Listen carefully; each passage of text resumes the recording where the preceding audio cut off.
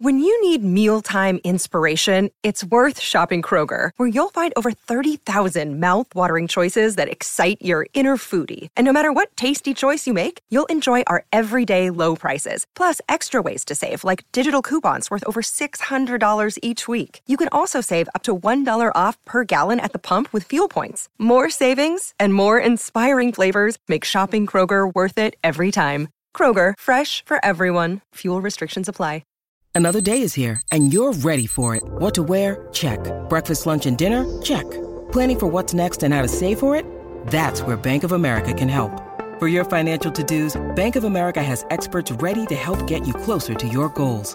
Get started at one of our local financial centers or 24/7 in our mobile banking app. Find a location near you at bankofamerica.com/talktous. What would you like the power to do? Mobile banking requires downloading the app and is only available for select devices. Message and data rates may apply. Bank of America N.A., member FDIC. Welcome back to Humans of Speedway's Speedway Paradise. Now, over the course of the winter, my plan is to serialise some of the previous episodes from Humans of Speedway in the Speedway Paradise section, where we get our guests to create their dream Speedway meeting. Now, this works around the same questions. Which track would you choose, regardless of facilities surrounding it, but purely for the racing? Which stadium would that be in? Your all-time 1 to 7, the best referee, the one rule you would change, and the opposition for your dream team. This has to be a complete team that actually did exist in history. So those are the questions, some fascinating answers through the course of the series, and you can hear them all right now by going to any of the previous episodes. The first one I'm going to pick out for you, though, is from Peter Oakes. Now, Peter Oakes, a long history in Speedway, starting out as a journalist, ending up being Ivan Major's manager, arguably the greatest rider of all time, and so some amazing stories there, and I'm sure that Ivan may well feature in that team. Well, he does. You'll hear that in just a few moments' time. He's also been a promoter, a manager, and is still a journalist to this day, writing articles, and he's got his own column, of course, in the Speedway Star as well. So we're going to speak with Peter Oakes, and here's his Speedway Paradise. Desert Island Discs, but with a bit more shale. Yeah. And I like that, Ian. Yeah, I just came up with that there and then. I thought, very good. I don't know why I haven't been saying that for the last 6 weeks. I can see why you're a professional. Well, I'm just getting away with it for a prolonged amount of time, I think, is as we all are. So you're going to host a virtual speedway event then. We're going to start by asking you which track you would choose to race on. This is irrespective of all of the facilities. So we're basing it purely on the shape and the shale. On the shape and the shale. Where we're going to go. Am I allowed to have 2 tracks? Well, why not? Why not? Well, what I'd have is certainly the old Bellevue, Hyde Road. Best track I've ever seen in Britain. 420 yards, which gives me the facility to have a smaller track inside. Oh. And I would go for a Californian track called San Bernardino. I went over to America for, I think it was for a World Team Cup final at Long Beach. And in the week, I went to San Bernardino, which was probably 160, 180 yards, something like that. And I can honestly say I have never, ever seen racing as exciting and close as I did that night at San Bernardino. I don't know whether it was a rarity or whether that was the way it was. So I'd certainly like to put this little San Bernardino track inside the old Hyde Road. Wow. And that would be then the absolute 2 dream circuits for excitement, skill, sheer entertainment. 2 15 heat meetings. Got you. And what also are great, you've got the near quarter of a mile of Bellevue, and then you've got this little technical tricky track.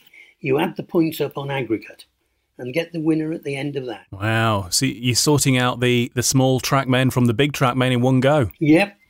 It would.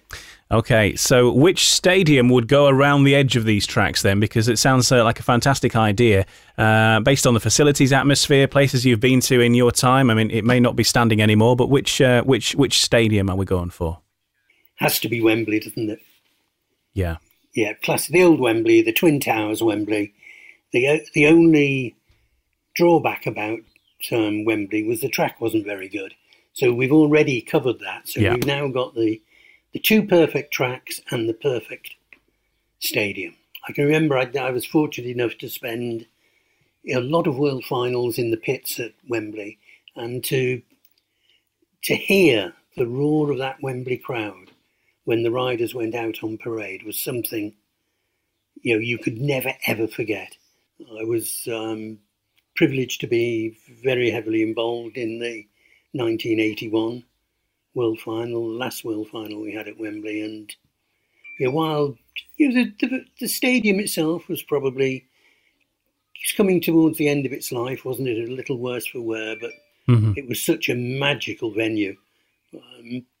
It's why everyone still talks about Wembley today, isn't it? That when you consider it's nearly 40 years since the last Speedway meeting at Wembley, and everyone still talks about Wembley. Riders who were there still talk about Wembley. Riders who weren't there say, I never rode at Wembley, but... fantastic place. The best place in the world. Now, moving on to the people who are going to take part in this meeting then, riding two meetings in one. Your all-time 1 to 7. Now, this can be any rider from any era, alive or sadly no longer with us. No points limits involved or anything like that. And obviously, it is just a home meeting, so I suspect Ivan might be involved. But over to you. I think you're right on that Ivan has to be, number one, doesn't he? That his record just proves itself, and that anyone who can win 6 world titles on a one-off basis, frightening how many he might have won on a Grand Prix basis. And I don't know, we just sort of hit it off. At the time I wasn't married, but my girlfriend was Pam, and she just hit it off with Ivan's wife Ray. Because we became very close friends, and we would go out in an evening together. We'd go off to see a show or things like that. And I can't even remember when we first decided that we'd set up a company. Between the four of us, we all became 4 directors of a company called Projector Sport Limited, which handled all Ivan's media appearances, media columns. We started writing columns for. Initially, I think the first one was probably the Speedway Star, but as it moved on, I would ghostwrite all his columns. We do it for evening newspapers. We'd arrange for him to appear on radio, on quite regularly on the BBC, on the radio. Things like Blue Peter, Later Days, Question of Sport. We just basically hit it off, and I've always said to anyone who's asked, well, how come you got on so well with him? And I firmly believe it is because one reason is that I had absolutely no mechanical knowledge at all. I don't know anything about Speedway engines. I have absolutely no desire to know anything about Speedway engines. It doesn't interest me in the slightest. And I could go along and I would sit in the workshop talking to Ivan while he and his team were working on engines and doing whatever they did. And I think Ivan always felt totally confident that even on the week of the World Final, I could sit there and I wouldn't have the slightest clue what he was doing. So I could never, ever give away any mechanical secrets. Ivan would have denied all that and said he never even thought of it. But I still have that little thing at the back of my mind. I think it probably helped that he knew I could never, ever go away and give away any of his workshop secrets. And I guess you could never question him on what he was doing on that front as well, like, say, versus an ex-rider might.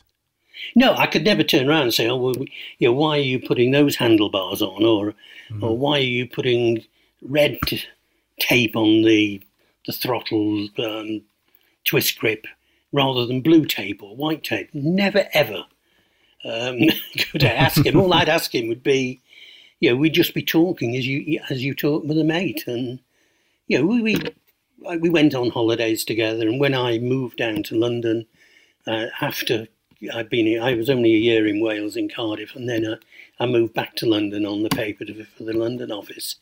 And if Ivan was down in London or off to an airport, he would stay with us. And, we just became, very, very, very close. And my daughter got on with Ivan's children, and certainly with the two two daughters. She was sort of bridesmaid for the eldest daughter, Julie.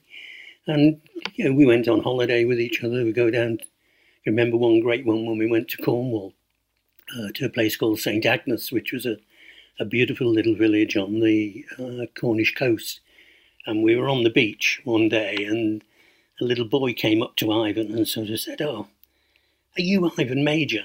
And he probably regretted it afterwards. Ivan turned around and said, "No." Oh no! Because we treated it. It was a break. We didn't want to be involved with any speedway. We were just out there as a family.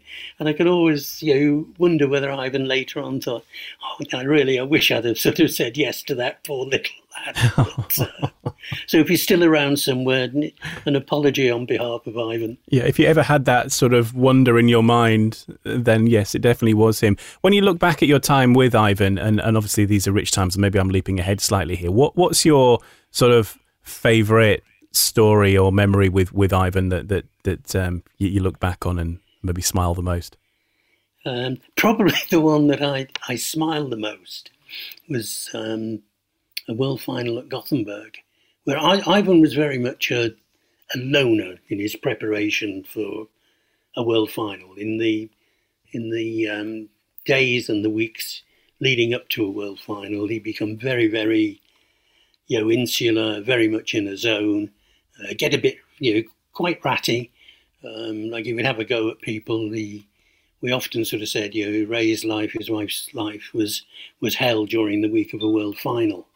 And he also, we would never go into a hotel where the other riders were, because he didn't want to be mixing with them. He wanted to be on his own, do his own thing. And we went to Gothenburg for this world final.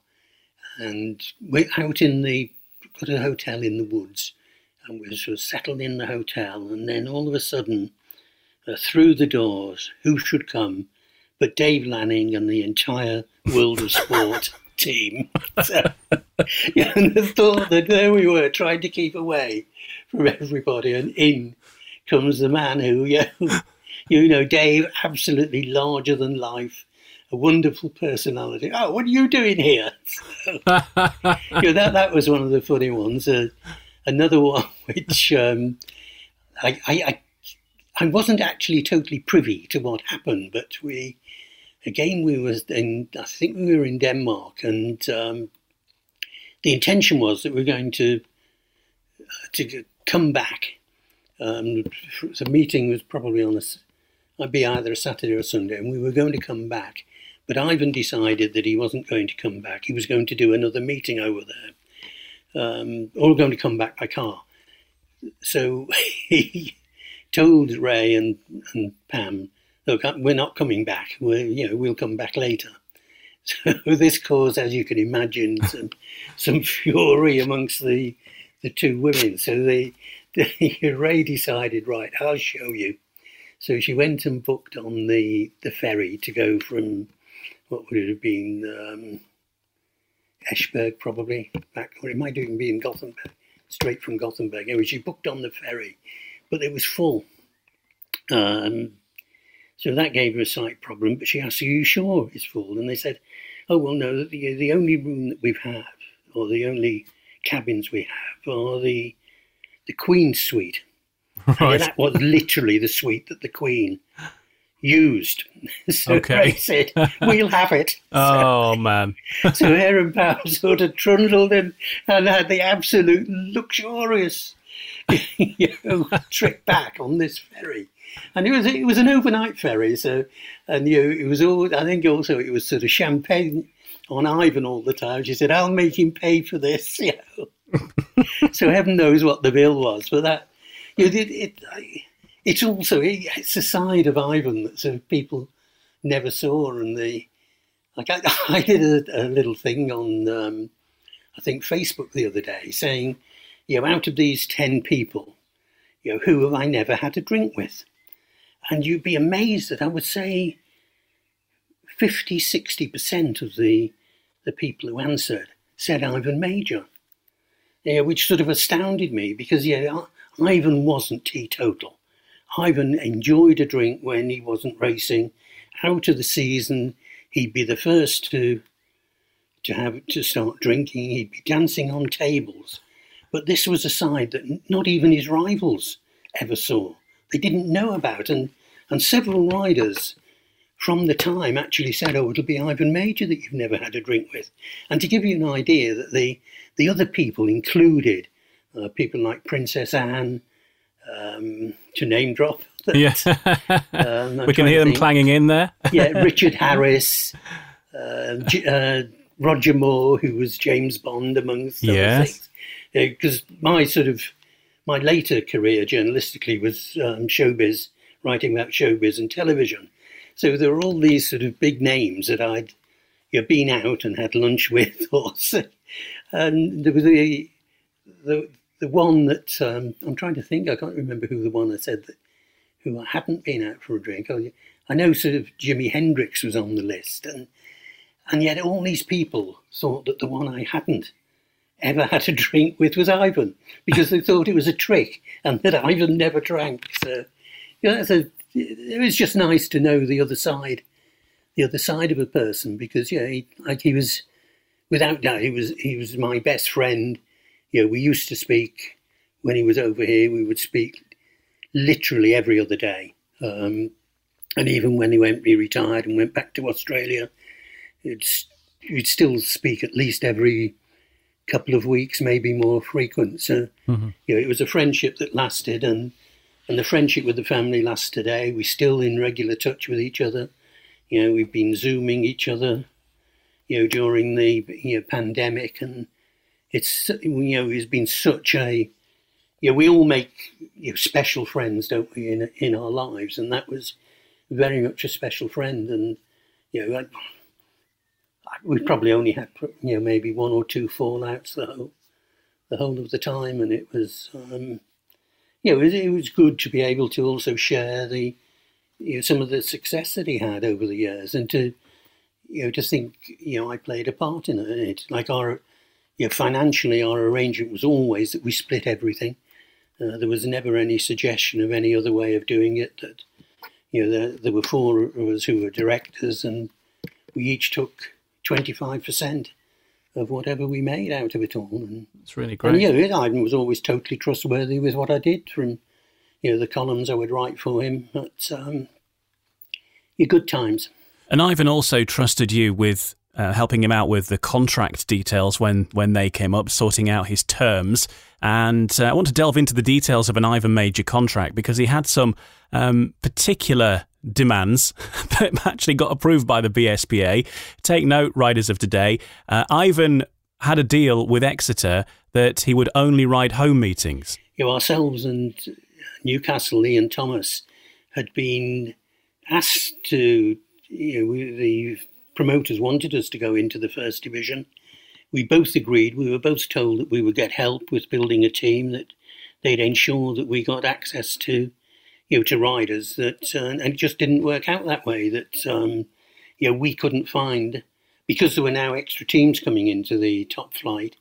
There wasn't an abundance. There was a shortage of riders, and riders just didn't want to go down to Exeter. That Exeter was a very sort of different track. It had this, in many ways, this horrid steel fence. It was banked. It was fast. It was relatively narrow, and riders.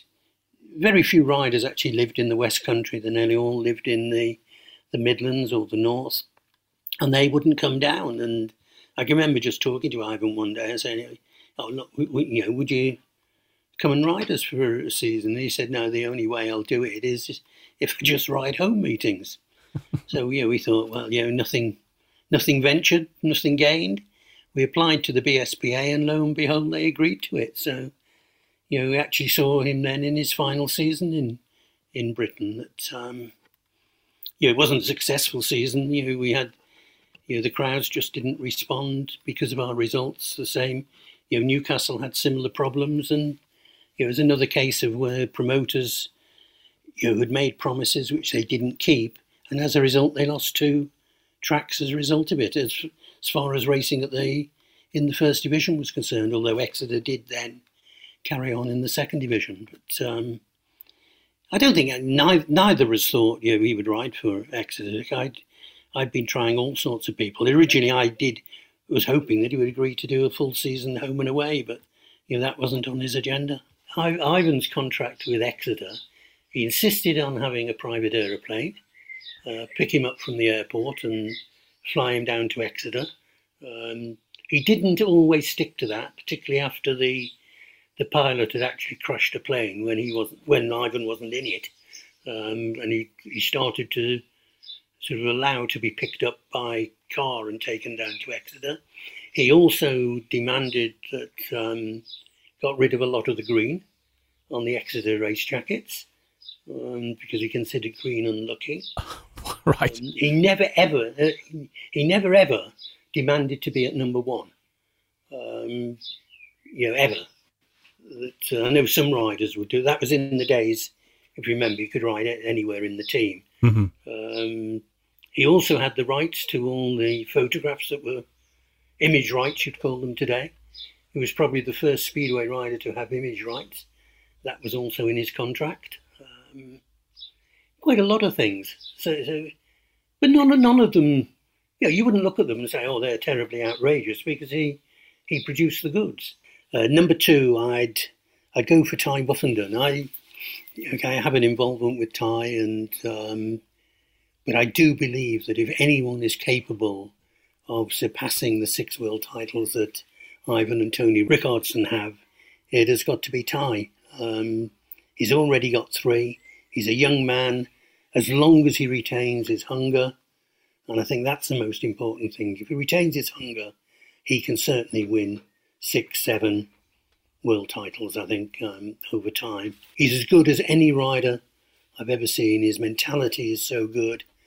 He's a rarity in some ways that he is just so laid back as well. He will stop, he'll talk to you during a meeting. The majority of riders at a world final are a bit insular and keep within themselves, but Ty, I think the typical example of Ty wasn't it, when he had that crash in 2017? Mm-hmm. Was it 2018? If you remember, in the final round of the GP, he came back into the pits and totally unfazed and cracking jokes. Yeah. And saying things like, "Oh, you have to give him a bit of a show" and stuff like that. And you worked on his on the book as well, didn't you? Yeah, did the his autobiography with him, which again is super to deal with. If he said he'd be somewhere, if he said to call him at such a time, he was always there. Very professional in that way. Never one who would, who you'd ring and then he'd say, "Oh, I'm sorry, I forgot," or anything like that. Totally professional in our dealings. Hard worker, workaholic in many ways. Can't sit still, has got to be doing something. Whether that's sort of renovating the house, working in the gardens, or getting ready for his Speedway meetings. Hard work pays off, doesn't it? Yes. So we've got Ivan Major and Ty Wuffenden, first 2 names on the sheet. It's looking good so far. Who's at 3? Well, I have to say that my whole team is world champions. Wow. I've not gone for the person who, the extrovert who isn't quite as good, because I think if you've got no points limit, you've got to literally go for the riders who will score you the most points. Yeah. And I don't think any of these need anyone else in them. I'd have to say Barry Briggs. Barry again, never totally different personality to Ivan. I probably know Brigo better now than I did then, because, I suppose being in Ivan's camp, there was always that little bit of maybe an edge that you couldn't really, totally relax. But since retirement, I've got to know Brigo very well. We still speak sort of quite regularly on the phone about different things. Not usually Speedway, it's usually about, other things that, he'll tell me what he's been doing and, do I know where I can find such and how we can speak to the chief executive of Wembley and stuff like that. He's, a super bloke and super character, super rider. Again, he was one of the big 4 when they were all handicapped. you couldn't not include him in your top 7. He was such a personality in his own right, and a sporting personality. Even today, if you talk to people of sort of probably my generation and maybe a little bit younger, they all have heard of Barry Briggs, haven't they? Oh, yeah, everybody's. I mean, and he's done that. He turns up at stadiums. I've seen him going around doing the Benevolent Fund collection with the buckets before. Have you? Yeah, at Sheffield, I think it was. Yeah. But he's not only in Speedway. Mm-hmm. Like, Briggo knew all the TV people. He's a great personal friend of Bernie Ecclestone. He was a great personal friend of Harry Wheatcroft, who owned Donington Park. He's a personal friend of Harry Redknapp.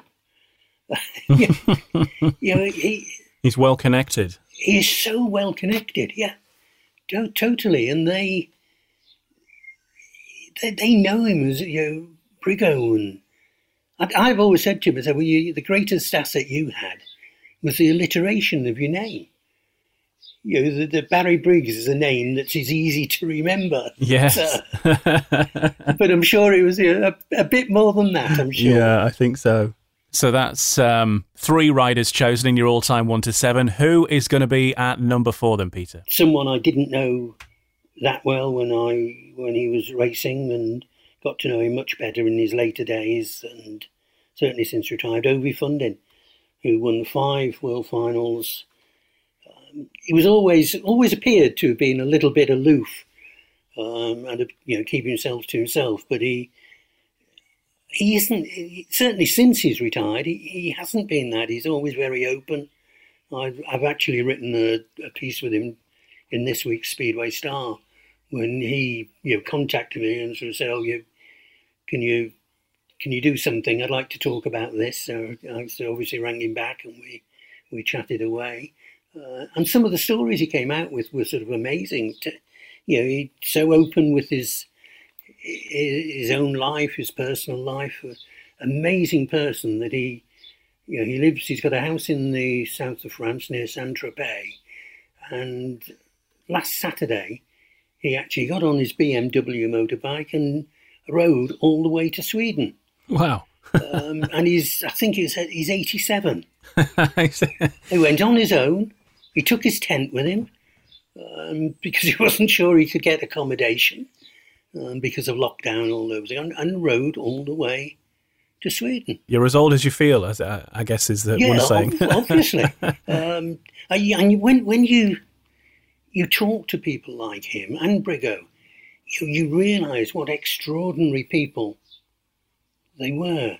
And you also get some inkling as to how they won world championships, because they do have a different outlook on life to people. Like, Briggo is the same. Briggo is still riding his trials bike up in the mountains in Southern California. He goes out regularly, and they're not more than pensioners, aren't they? They're veteran pioneers. So you can see they are very, very different sort of people. Okay, who's at number 5 then? Right, number 5. Coming up, I suppose a modern-day rider, current rider. If the pandemic ends, Jason Crump. I'd known his dad, Phil, quite well. I did some work with Phil. I used to manage Phil for a couple of years during Phil's heyday, arranging his German Continental Grass Track Speedway meeting. So I've known Jason literally since he was a baby, since a baby in nappies, and that I do mean that literally. That signed him then when he was 16 to ride for us at Exeter. He really was a tremendous rider. You would have a fallout with Jason. During a meeting, you would fall out with him. But you'd guarantee that the following morning he'd be on the phone, he'd say, "Hi boss, it's Jason. Sorry, I shouldn't have said that last night." And all forgotten. And you just knew that was his. One of the things he always said to when he was racing for us, and he said, "Never ever ask me if I want to go in heat 15. Tell me. It's your decision to take, your team manager's decision to take. Just tell me. Say, you're in heat 15. Well, you can't argue with that, can you? You can't. No, you can't. Relatively easy to do a deal with. There were quite a few riders who you would do a deal with at the beginning of the season, and no matter what happened, they would never ever come back and say, oh, this, that, the other has happened. I want more money. Jason was one of those. Like another one who isn't in my team, but was a super guy to deal with on that basis, Mick Poole. They just accepted, once they'd done the deal, if they smashed up 5 bikes in a row, that was down to them. Nothing to do with the promoter. They would always get on with it. And there were a lot of riders who were the opposite. Like I've known riders, not necessarily who've ridden for me, but there was one famous Scandinavian rider who was known as someone who would never ever stick to his deal. Would always hold the promoter to ransom at some stage in the season, threaten not to ride, threaten to down tools. And when you go back and look at this rider's particular record, you can see why he changed clubs almost every year. Because promoters just literally had enough of him. Promoters, by and large, don't renege on their deals with a rider. And I think it's incumbent on riders not to renege on their deals with the promoter. He'd have his little flare-ups and his bursts on an actual meeting, but I think that was just the adrenaline. That just shows you care as well, I think, as well, doesn't it? Yeah. And Jason's sort of someone else that we sort of still keep in touch with, still talk to each other quite regularly, and managed to keep his secret for him for about a month that he was coming back to England. Yes, I know, and we hope that happens in some form or another. Yeah, he's still keen to do it. He still wants to do it. There's no doubt about that. We just hope that he gets the opportunity. Absolutely. 2 places left in your team then. Who's next? Greg Hancock.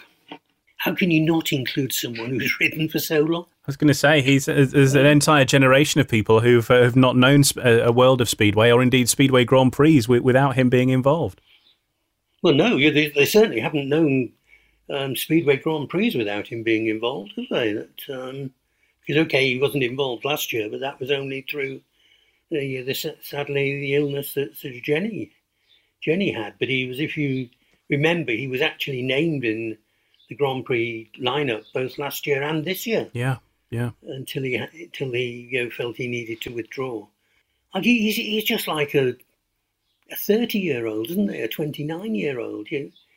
It's almost unfathomable that at 50 he can still be racing and can still have the enthusiasm for it. I always remember, again, going back to Ivan, that he always said to me, he said, I could carry on racing till I'm 50, but I couldn't carry on with everything else involved. I couldn't carry on with the travel, with the late nights, with all. He said that is the side that stops you riding till you're 50.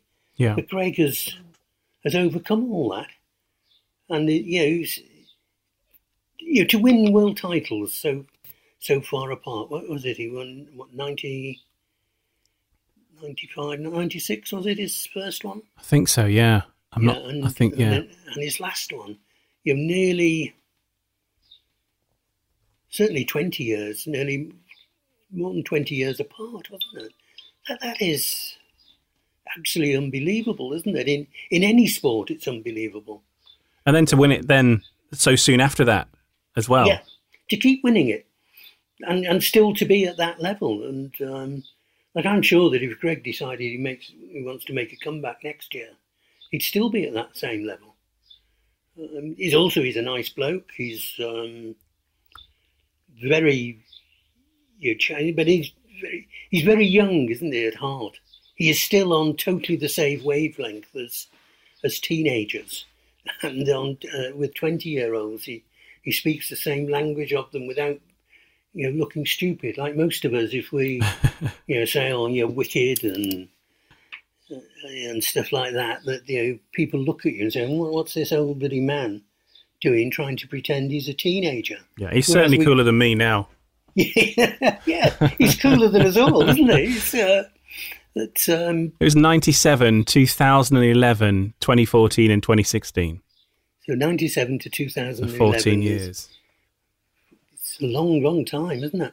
I mean, some riders have started their careers and ended it in less time than that. Yeah. Well, you look how many riders must have retired during Greg's career. Oh, hundreds. It's got to be, hasn't it? Literally, it has to be hundreds. Yeah. Like, there are riders who weren't born when Greg was racing in a world final. Well, indeed, yeah. I mean, there's riders riding now who have, they were born 2003, 2004. Yeah. Must be. Yeah. He's another one who treats everybody the same, irrespective of their age. He isn't condescending towards young people. He will take young people on board. If he thinks young people can do a job, he will employ them.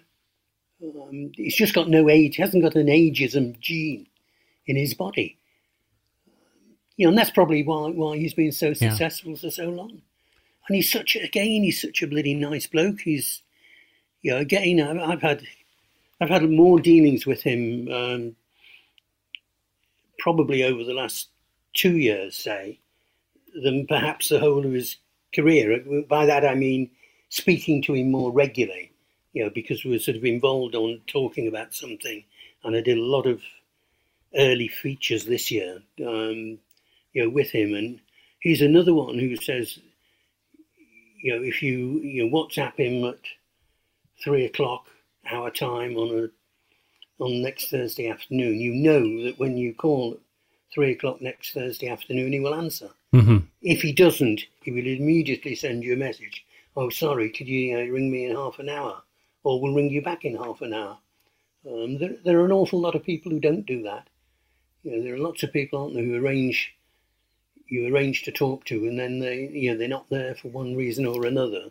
But Greg always seems to be there. It must make it a lot easier for you being a journalist when you're trying to track these people down as well, because I guess, to know that you've got someone like Greg that you can pick up the phone to and arrange to talk to, and it's not going to be a hassle, must make your job a lot easier as well. Absolutely, yeah. Because the big thing about being sort of a journalist, particularly working for national newspapers, is that you, by and large, the big names mean something to the sports editors and the sports staff. I can almost guarantee I will get a story in a national newspaper about Ty Buffington, simply because they've heard of Ty Buffington, and equally, the way they've heard of Greg Hancock. Mm-hmm. And then this year, the pandemic has been strange because it's been the easiest time there has ever been to actually speak to riders. Yes, because they're not on aeroplanes. At the moment, they're all in Poland on lockdown. So by and large, you can get them. If you ring them, they will answer because they're in the one place. They're not deciding they've got to get up at 3:00 in the morning to get a flight from Wrocław back to Stansted, and then tomorrow they're back off to Sweden. So it's been a real buzz for journalists, and I would imagine it applies to any other sport except football. Like football, obviously, you never ever speak to a footballer these days as a journalist. But Speedway, you always do. So you've got one slot left, one world champion left. Yeah, I've got one world champion left, and again, there is a story behind this. It's Peter Craven. I saw him quite regularly at Bellevue during the early 60s until his death. So it's not that I didn't see him. I certainly didn't see him at Liverpool because, they got rid of him when he was still in his teens. Obviously, Frank McLean, who I've spoken about, he told me all sorts of things about him. He was spectacular, crowd pleaser, lovely guy, again, friendly, great with the fans. You just wonder what he might have achieved if he hadn't been killed in 63, because he was then. He was a two-time world champion. He just lost his world title, hadn't he, in 60 when he had that accident at Edinburgh at the Old Meadowbank. So I have to include him because he is the link to all my Speedway. Yeah, absolutely. Without sort of Peter Craven, I don't know. Would I have got involved in Speedway? I don't really know. And what I'm finding is that I think for everybody who I've spoken to on this, their involvement in Speedway has very much been in that way that, there's been a chance meeting with it in many respects. And, the love affair from then goes on. But I guess that's life, isn't it? That's certainly Speedway life, Ian, isn't it? That, you do either fall in love with the sport or you just don't, you hate the sport. You think it's absolutely boring and not worth going and watch. And, I'm glad to say I don't think my love for the sport has ever dimmed. I'm not one of those who believes it was better in the old days. It wasn't. The racing today, is as good as it's ever been. On occasions, it's as bad as it's ever been. A really good Speedway meeting is still something that I don't think you can get a better sporting experience. Yeah, absolutely. Well, with your sporting experience putting together here then, so that's your team, your all-time 1 to 7, Ivan Major, Ty Woofenden, Barry Briggs, Ovi Fundin, Jason Crump, Greg Hancock, Peter Craven. Who's going to referee this? Now, this might come as a surprise to you. Mm-hmm. It'll certainly come to a surprise as a lot of the riders. I know that most people so far have said Tony Steele. Yeah. And I certainly wouldn't argue with Tony Steele. But strangely enough, I would go for Frank Ebden. Frank had a reputation of being a real stickler, a rulebook man. And that is actually what I really loved about Frank Ebden. You knew what he was going to do. If he told you to sit still at the start as a rider, that if they didn't sit still at the start, he would exclude them. Mm-hmm. He would fine them. He was an absolute stick. He would go by the rule book all the time. But you knew that he would. He wouldn't bend the rules. He wouldn't favour someone because, like referees sometimes do. Oh, well, yeah. He was just a straight up and down sort of bloke.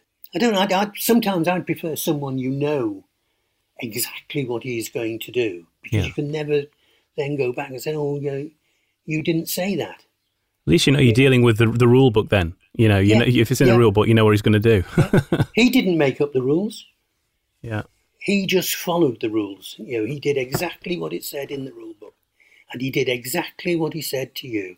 I think I was probably one of the few team managers. I don't think you'll get anyone else saying Frank Ebden as the referee. He would run the meeting quickly. You knew that the 2-minute buzzer would go on almost as soon as the race was over. He wouldn't sort of tolerate you saying, oh, I want another 5 minutes. Can we all have a cup of coffee? He was just so totally straight up and down. And I like people who are straight up and down because you can't complain if they stick to it. You know what you're getting. Yeah, he would never tell you something to your face and then go against it or not follow it through. Mm-hmm. He was smart, he was intelligent. Despite what people think, I think he genuinely had a love of Speedway. A lot of people said, oh, he only goes there, gets to the track and wants to get home as quickly as possible. I don't believe that. I think Frank was a genuine Speedway fan. I think he was a sad loss when he stopped refereeing because on occasions there are too many referees who just almost make up their decisions on the hoof.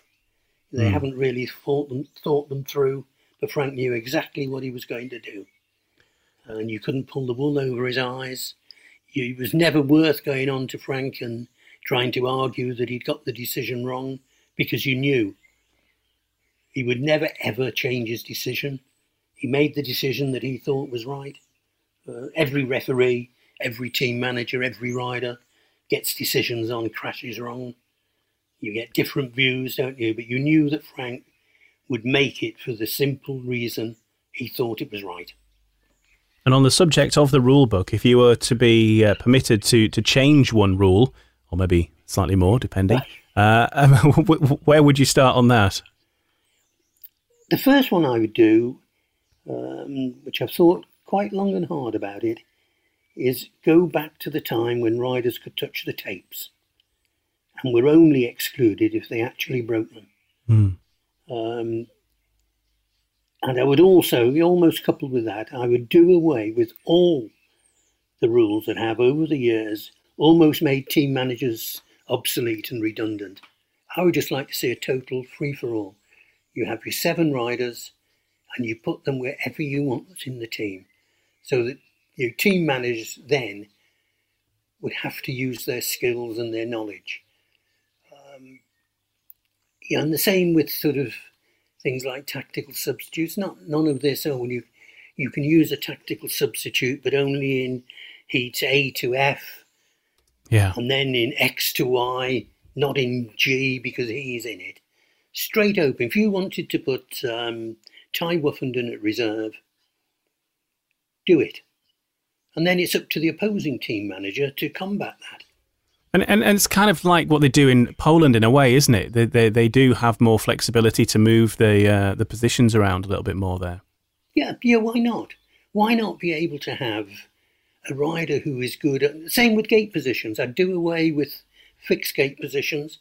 I know a lot of people will argue vehemently against that and say, well, no, this helps. But why shouldn't you be able to pick between your riders what gate position they go off? So that if you've got a really good gaiter who's good off the inside, let him go off the inside every race if you think that's to the advantage of your team. Yeah, sure. Yeah, I believe that team managers should be I'm not going to say as important as, because that should never be the case, that riders are always going to be the most important people. But team managers should have more say on the results of meetings. Team managers, so if they get it wrong and they're not very good, the team will lose. If they get it right, then there's a possibility the team will win. Whereas today, team managers are almost redundant, aren't they? What do? Very little. Yeah, just implement what little control they have, I suppose. Yeah. And their only argument is, the rule book says A, B, C and D. Just let's have a bloody free-for-all. It's like, could you imagine that? I don't know if there is any other sport where there is such a restriction. Like, you don't turn around at football and to Jurgen Klopp and say, you've got to play Jordan Henderson in midfield. If he wants to play him in goal, he can. Mm-hmm. You don't turn around in cricket and say that Joe Root has got to bat at number 3. If he wants to open the innings or wants to bat at number 8, he can. It's a very good point. And the last question that I have for you is, who would be the opposition for your team of world champion all-stars? So this can be any team, assembled team from history. Who would you like to see at this dream meeting of yours? Yeah. Well, other than going for a Liverpool team from 1940 or something, I would have to probably there's a choice, isn't there, between the best team ever, whether it was the Peter Adams Cradley Heath team or the Oxford team of, 1986? The Oxford team that were unbeaten. I would think I would have to go for the Oxford team because they did go through the season unbeaten. Okay, they didn't run two home matches, but there's absolutely no reason to think they wouldn't have won those final 2 home matches if the weather hadn't intervened. They were also joint holders, weren't they, of the Knockout Cup. So I think that one, led by Hans Nielsen, would have to be the best. They had Hansen, Simon Wigg. It wasn't probably man for man the best team that we've ever seen. Certainly the Cradley one would have to have been. But I think that Oxford team, under the rules, was probably the best team we have seen, because you can't argue against a team going unbeaten. Absolutely not. And a team wins every league match that they race. How can you argue? That's got to be the best league team there has ever been, hasn't it? Obviously, it'd be easy. I could have picked another 7 riders and say, well, that would be the team to race against. You could use a Tony Rickardson and R.C. Ward. But if we're going for an actual team that there was, I'd go for that Oxford team. Oxford 1986 then. That's the first time that's been suggested. I think Cradley has been mentioned in the past, but yeah, I think it's the first mention for Oxford. And you're right, it is such a great team, obviously going unbeaten, but you know, people like Hans Nielsen and Simon Wigg in that side, it's very strong. To go unbeaten is amazing, isn't it, in a season? It's been fantastic speaking with you, Peter. Thanks for spending the time, and it's been wonderful to hear all those stories, and hopefully we can all get back to a track and watch some new events in the future. Hopefully, not too long away from now. Good to talk to you, and do stay safe. Thanks for listening. Keep checking back to Humans of Speedway's podcast feed, because we've got new episodes on the way. We're going to serialise some more Speedway Paradise moments as well. And of course, for the latest updates and preview clips, you can hear them by subscribing to us on social media. On Facebook, search for Humans of Speedway, and on Twitter, we are at Speedway Humans. And thanks for listening, and speak again soon. Sports Social Podcast Network.